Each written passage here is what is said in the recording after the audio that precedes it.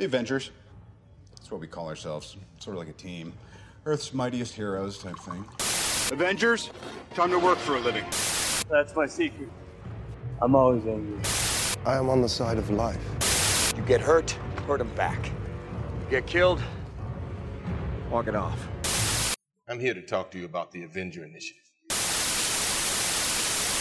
I'm your host, Andrew, and I'm here to talk to you about the Avengers. Welcome to episode 22 of Some Assembly Required, your weekly adventure into the annals of Earth's mightiest heroes, the Avengers. This week, we are taking a look at Avengers number 20, Vengeance is Ours. This issue is written by Stan Lee, pencils by Don Heck, inks by Wally Wood, and letters by Art Simic, and it comes to us in September of 1965. So this is a big deal because this is the first issue in which Wally Wood makes an appearance working on the Avengers. For those who are not familiar with Wally Wood, Mr. Wood is kind of a big deal. He goes all the way back to EC Comics, the infamous company that had a lot to do with the introduction of the Comics Code, specifically the EC editor, William Gaines, and his testimony before Congress. So obviously Wood was not a part of that specifically, but that's the company he was associated with. Wally Wood actually also goes back and worked on the first 24 issues of Mad Magazine, which is also something published by EC originally, and then continued to be published by Gaines once EC folded. So Wally Wood is a big name in comics, very, very, very talented artist, and he's also become known for what is called Wally Wood's 22 panels that always work.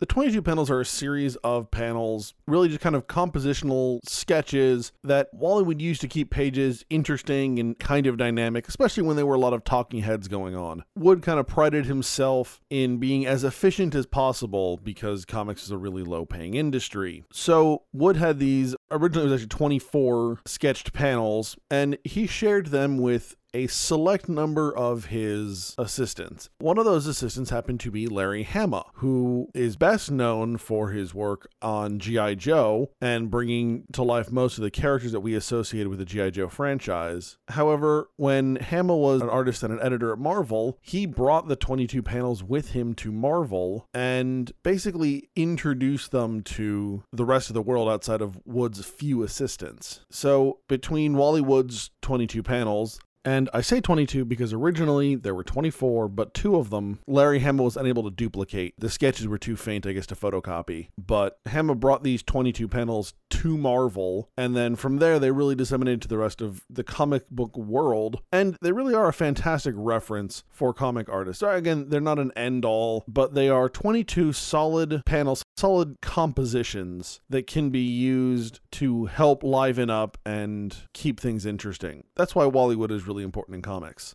Now, as far as our issue goes, Wally Wood's just a damn good inker and a damn good cover artist. And getting into it, Wally Wood actually did the cover for this issue, and it's a pretty good looking cover. You know, my one complaint on this one is probably that Swordsman is really, really tiny towards the top. It doesn't bug me a whole lot because Swordsman was the villain from last time, and he got such a prominent placement on the cover last issue, but it would be nice to see him a little bit larger than that.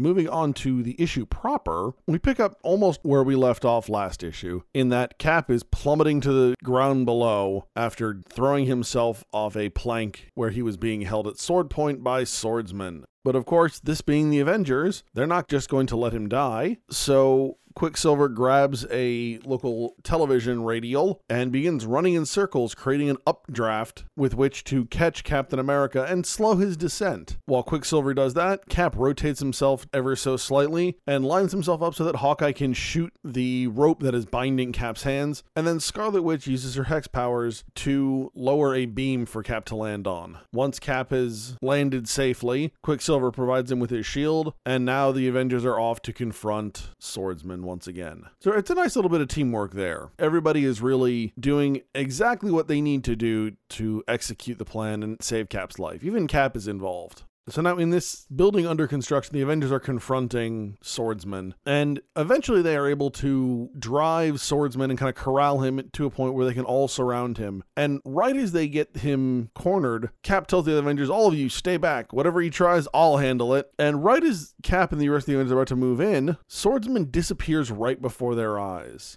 Even Swordsman is surprised. He says, this isn't my doing. It must be one of you. And eventually Swordsman just straight up disappears. And we'll catch up with Swordsman in just a moment here, but while we're waiting for that, the Avengers are A, not only stunned, but B, they're kind of pissed.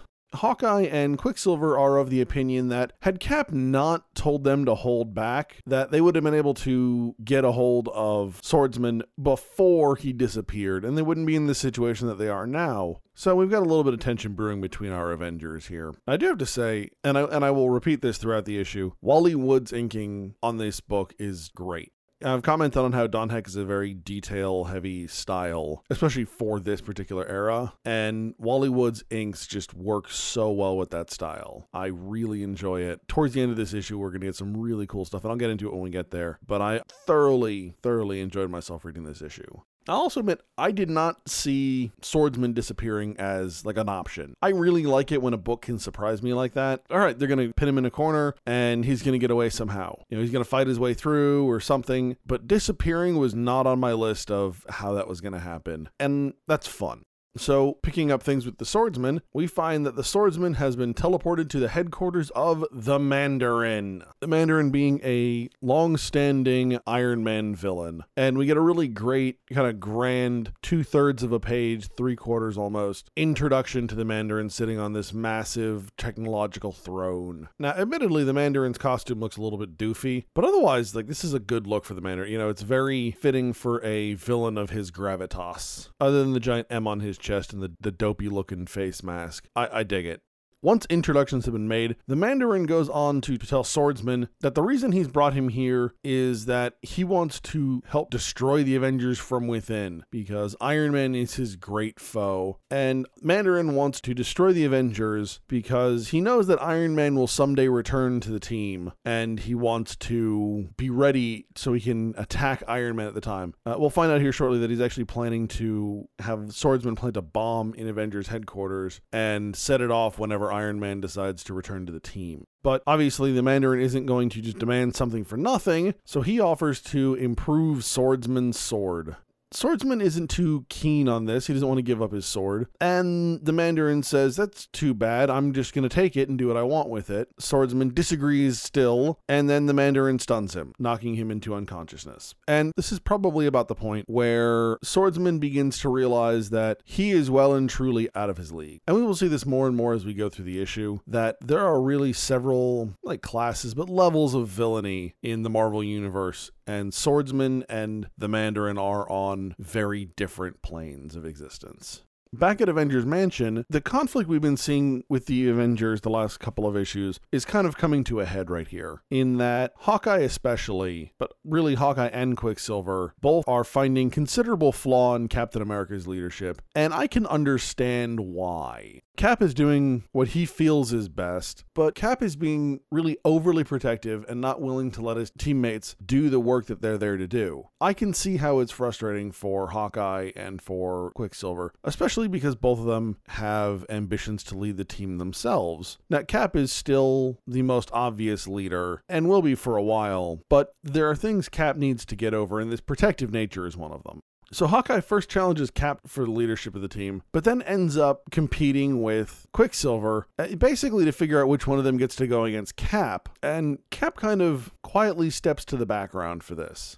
There's a couple things going on here I want to talk about. One, I like this competition between Quicksilver and Hawkeye. So the actual contest is that Hawkeye will attempt to shoot an arrow at the calendar. It's one of those calendars where you rip off a page every day. So Hawkeye's going to shoot the calendar. Quicksilver is going to race towards the calendar and see if he can rip off the page before the arrow gets to the calendar. It's a seemingly legitimate competition to compare their two strengths. Now, what I really love about it, though, one, we finally get the better-looking Quicksilver running. I've been complaining about that for a while now, and this is a much better look for Quicksilver running. We still have a lot of, the speed lines, which I am totally okay with. You've got to convey his quickness of motion somehow, so the speed lines do that just fine. But I now can see his face and part of his costume and, a much better outline of his hands and legs, and instead of just being a green silhouette with lines, there's now definition to that character, and it looks so much better. The other part about it is this race thing goes on for 3 panels, and they do a decent job of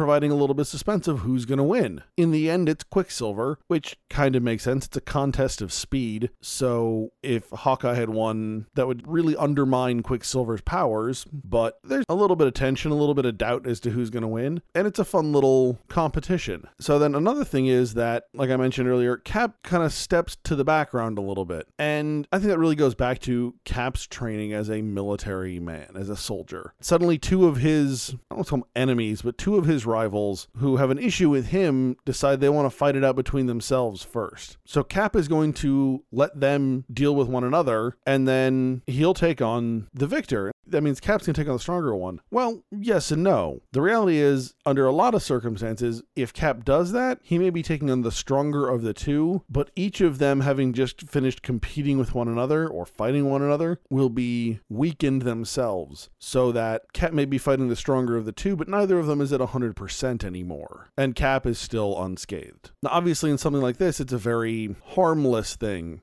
Quicksilver and Hawkeye are certainly no worse for the wear, but it really is kind of just an instinctive thing that kicks in on Cap. It's a very tactical decision for him to make, really on instinct alone. Lastly, I'm a little surprised by Scarlet Witch's defense of Captain America. And, I really shouldn't be, because I had mentioned this back in issue 17, that there's a little bit of something there. It never truly gets explored, a romantic relationship between Cap and Wanda. But there is ever so slightly a draw there. And I think the fact that Scarlet Witch is being a little on the protective side of Cap, taking his side a little bit, supporting his leadership a little bit more, I think that is kind of indicative of, I don't want to call it her feelings towards him, but almost her kind of feeling things out. Do I have feelings? Is this something that could be? We've all been there. This is a new situation. I'm not sure what's going on, but I'm going to feel things out a little bit. And that's what I think Scarlet Witch is. Now, returning to the lair of the Mandarin, we find the Mandarin returning Swordsman's sword with a number of upgrades made to it, allowing it to do all kinds of really cool things based on the buttons that Mandarin has installed on the hilt of the sword. So I'm down for some, technological upgrades to something like Swordsman's sword. It does things like gives off lightning now. That's really cool. I want a sword that gives off lightning. Later on, we'll see it has a disintegration ray. I would also like a sword with a disintegration ray. Now, where I find a little bit of a flaw here is that they're all in the handle of the sword and the hilt. So how do you fight with it without accidentally pressing buttons? I don't want to accidentally shock myself with lightning while I'm in the middle of defending or attacking. Really, or anything. I don't want to get shocked by lightning. That doesn't seem appealing to me. So I don't know if there's like a lock button on there. Is this like my iPhone where I got to put the thumbprint on, then I got to push the button at the same time? I don't know what's going on here, but I feel like just having that many buttons loose without any kind of extra security or control really is asking for something to go wrong kind of horribly. But nonetheless, Swordsman seems pretty pleased, and then the Mandarin escorts Swordsman to execute the plan further. And he shows Swordsman into a room where he has all kinds of technological stuff, we'll call it, including a piece of equipment that is able to replicate Iron Man's look and sound and then project the image wherever he needs to. So back at Avengers Mansion, Iron Man shows up, or at least the image of Iron Man. And, the Avengers are a little surprised because they thought he was off in Europe fighting Titanium Man. And Iron Man tells them, well, no, I'm projecting my image here in between rounds of fighting Titanium Man. Now, I've got two things on this one. First off, I love the fact that we're seeing the Projecto image again, and that this time we're using it against the heroes. Right, this is a technology we've seen twice so far. Tony Stark has the ability to project an image and sound really almost anywhere in the world. We saw it way back when in, I believe it was issue 3, and then we saw it again later when Wasp used it looking for Giant Man on This Hostage Earth, Avengers number 12. So now we've seen it twice before when the heroes get to use it. Well, now the Mandarin is using it against the heroes, making them think that it's Iron Man. And I love that little perversion there. My other thing here, though, is a little bit of a complaint. Iron Man is like, I'm calling you in between rounds of fighting Titanium Man. Is this like a boxing match? Do you guys stop? You went to your separate corners and you're making a phone call? I don't get it. It's dumb. But at any rate, Iron Man, and we'll call it Iron Man for the moment, obviously though we know it is the Mandarin, Iron Man tells them that they need to accept Swordsman onto the team. Iron Man had sent him personally to join the team, and that the Avengers didn't give him a chance last time when he showed up. That he was attempting to demonstrate how powerful he is and how useful he could be, and you guys didn't listen, you just chased him off and didn't give him a chance to prove himself. Now, Hawkeye speaks up and doesn't have particularly nice things to say to Iron Man, and Hawkeye's got kind of a point. The Avengers sized up Swordsman, they evaluated him, and they didn't find that he was up to snuff. And then Iron Man goes a little below the belt here and takes a swing at the fact that, hey, Hawkeye, you may not think he's up to snuff because of his record, but hey, you didn't have a perfect record either, and we let you on the team. It's kind of a dick move by Iron Man. If it were the real Iron Man, certainly more of a dick move. It's fake Iron Man, so kind of expected dick move, but nonetheless, that hurts. I am a little perplexed here about how readily the Avengers accept this Iron Man projection and his word. Now, I can understand if Iron Man were standing right in front of them, but if Iron Man just projects himself in, I'm going to have some doubts, because how do I know this is the real Iron Man? And, maybe part of this is just me projecting the fact that I know it's not really Iron Man. I know it's the Mandarin playing a trick on the team, but we've seen this kind of thing in the past where someone has tried to get on the team to the team's detriment. In some cases, they've had far more success getting on the team, like Wonder Man, than really anyone cares to admit. But taking the word of the projection, it seems like they're a little too willing to trust again, or at least Captain America is. And, I think some of that goes back to Captain America and the time period he's from. I've argued before that the time period the Cap is from isn't all that different than the time period he's in now, the 1930s, 1940s to the 1960s. Really, it's only one generation. But at the same time, there are noticeable changes. And I think the ability to take a man at their word, and when I say a man, I mean anyone, but when you're able to take someone at their word, I think that means a lot more to the 1930s, 1940s generation than it does to the 1960s. I kind of look at it as the difference between my parents' generation and my grandparents' generation, because that actually, age-wise, really settles in nicely with my family. And the fact that there are certain things I think my grandparents just took for granted that my parents, because of the time period in which they were raised, can't take the same way. And I think that's why Captain America is so willing and really adamant to just trust Iron Man's word.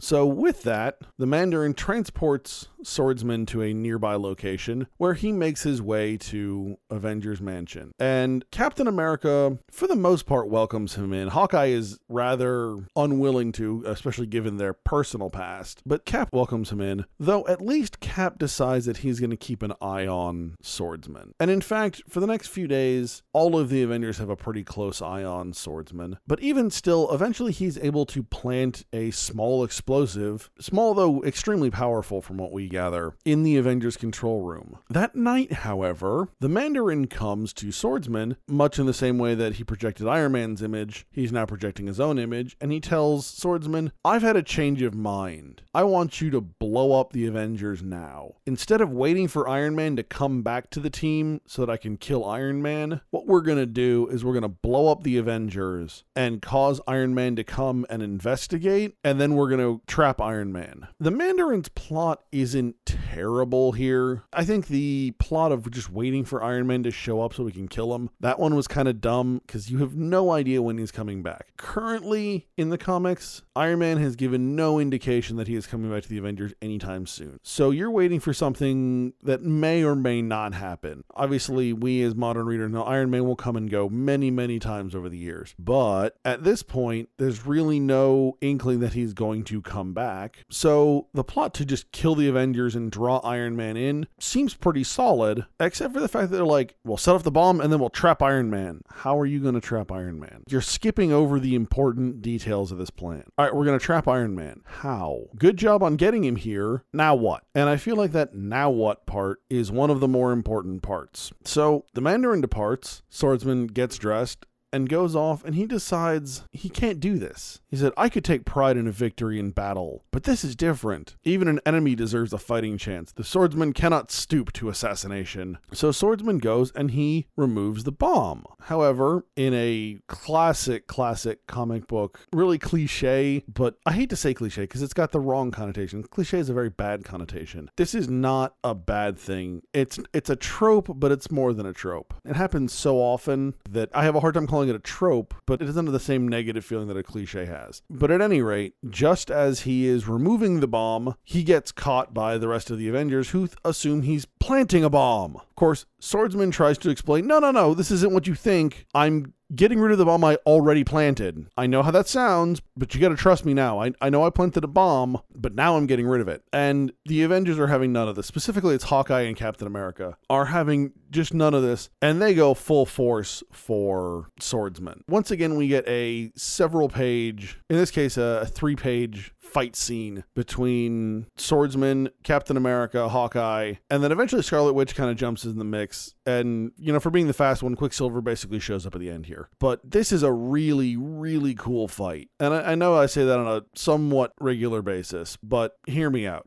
We get to see more of Swordsman's new sword powers, we'll call them. So he shoots flame from his sword, and then he uses a disintegration ray. He gets to use some really cool stuff with the sword. That's always fun. What makes this fight really great, though, is the fact that it happens in Avengers Mansion at night. So most of the lights are off. There's a little bit of illumination. And Wally Wood and his inks do a fantastic job of conveying A, the action, but B, and more importantly, the setting of the fight. Everything looks dark. I mean, you get the brightly colored floors, but all of the machinery has shadows across it, except for the spotlight that we find Swordsman in. And then constantly around the characters, there are these heavy, heavy shadows that are overtaking considerable parts of the panel. They're clashing almost entirely against a black background, which is very different than when we're used to. Usually when you see a fight that doesn't have a whole lot of background to it, they're usually fighting against some kind of bright, solid color. And in this case, you have some of the bright solid color, but you've got a lot of black and heavy shadows also playing into it. And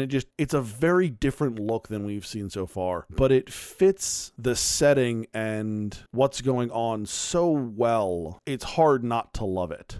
But at any rate, Swordsman manages to escape through the use of some of his new sword powers and an unfortunate execution of Scarlet Witch's hex powers. And the book ends with Swordsman looking down from a New York rooftop and Mandarin back at his headquarters losing his mind in rage. And the two men are very much on different sides of this.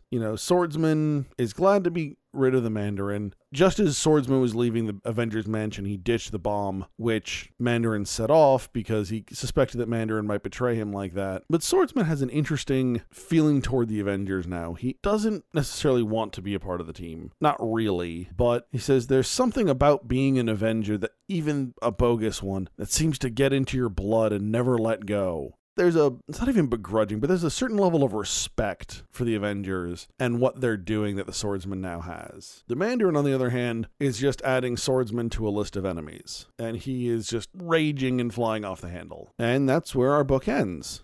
Now, there's a couple things going on here. So, in spite of some of the disagreements we're seeing amongst the Avengers, especially Hawkeye and Captain America, the team is doing a really good job of fighting together and looking out for one another. And there is still tremendous amounts of trust between the teammates.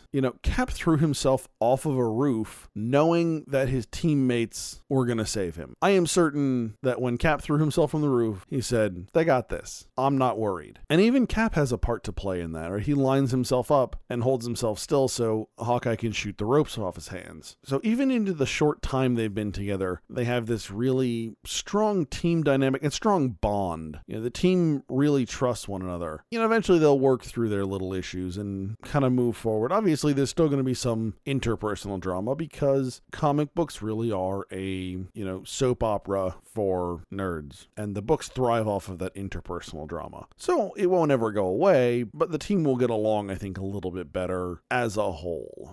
The other thing worth coming back to is, like I mentioned, there's a couple of different levels of villain going on here. And the two villains we have in this book, Swordsman and the Mandarin, really are on very different levels. The Swordsman is kind of a costumed adventurer, but, slightly on the dark side of things. He really is more in it for himself and for the adventure than it is for saving people and doing good. But other than being, like I said, borderline narcissistic and self-interested and a bit greedy, Swordsman isn't necessarily a straight-up bad person. I think everyone can pretty much pinpoint a friend or someone they know who is kind of like Swordsman, maybe just not dialed up to 11 like Swordsman is. But they're not the world's worst person. And Swordsman has demonstrated things like a sense of honor and not wanting to just assassinate the Avengers, things like that kind of separate him from other villains. And then you've got the Mandarin, who is power hungry and desires to defeat his enemies at no matter what cost. The Mandarin is willing to blow up the other Avengers to get to Iron Man. First off, he wants to blow up Iron Man, right? He doesn't just want to beat Iron Man. He wants Iron Man dead and crispy. Mandarin is also used to being obeyed. When he tells Swordsman, give me your sword, he means give me your sword. And when Swordsman doesn't listen, Mandarin doesn't care. He does it anyways.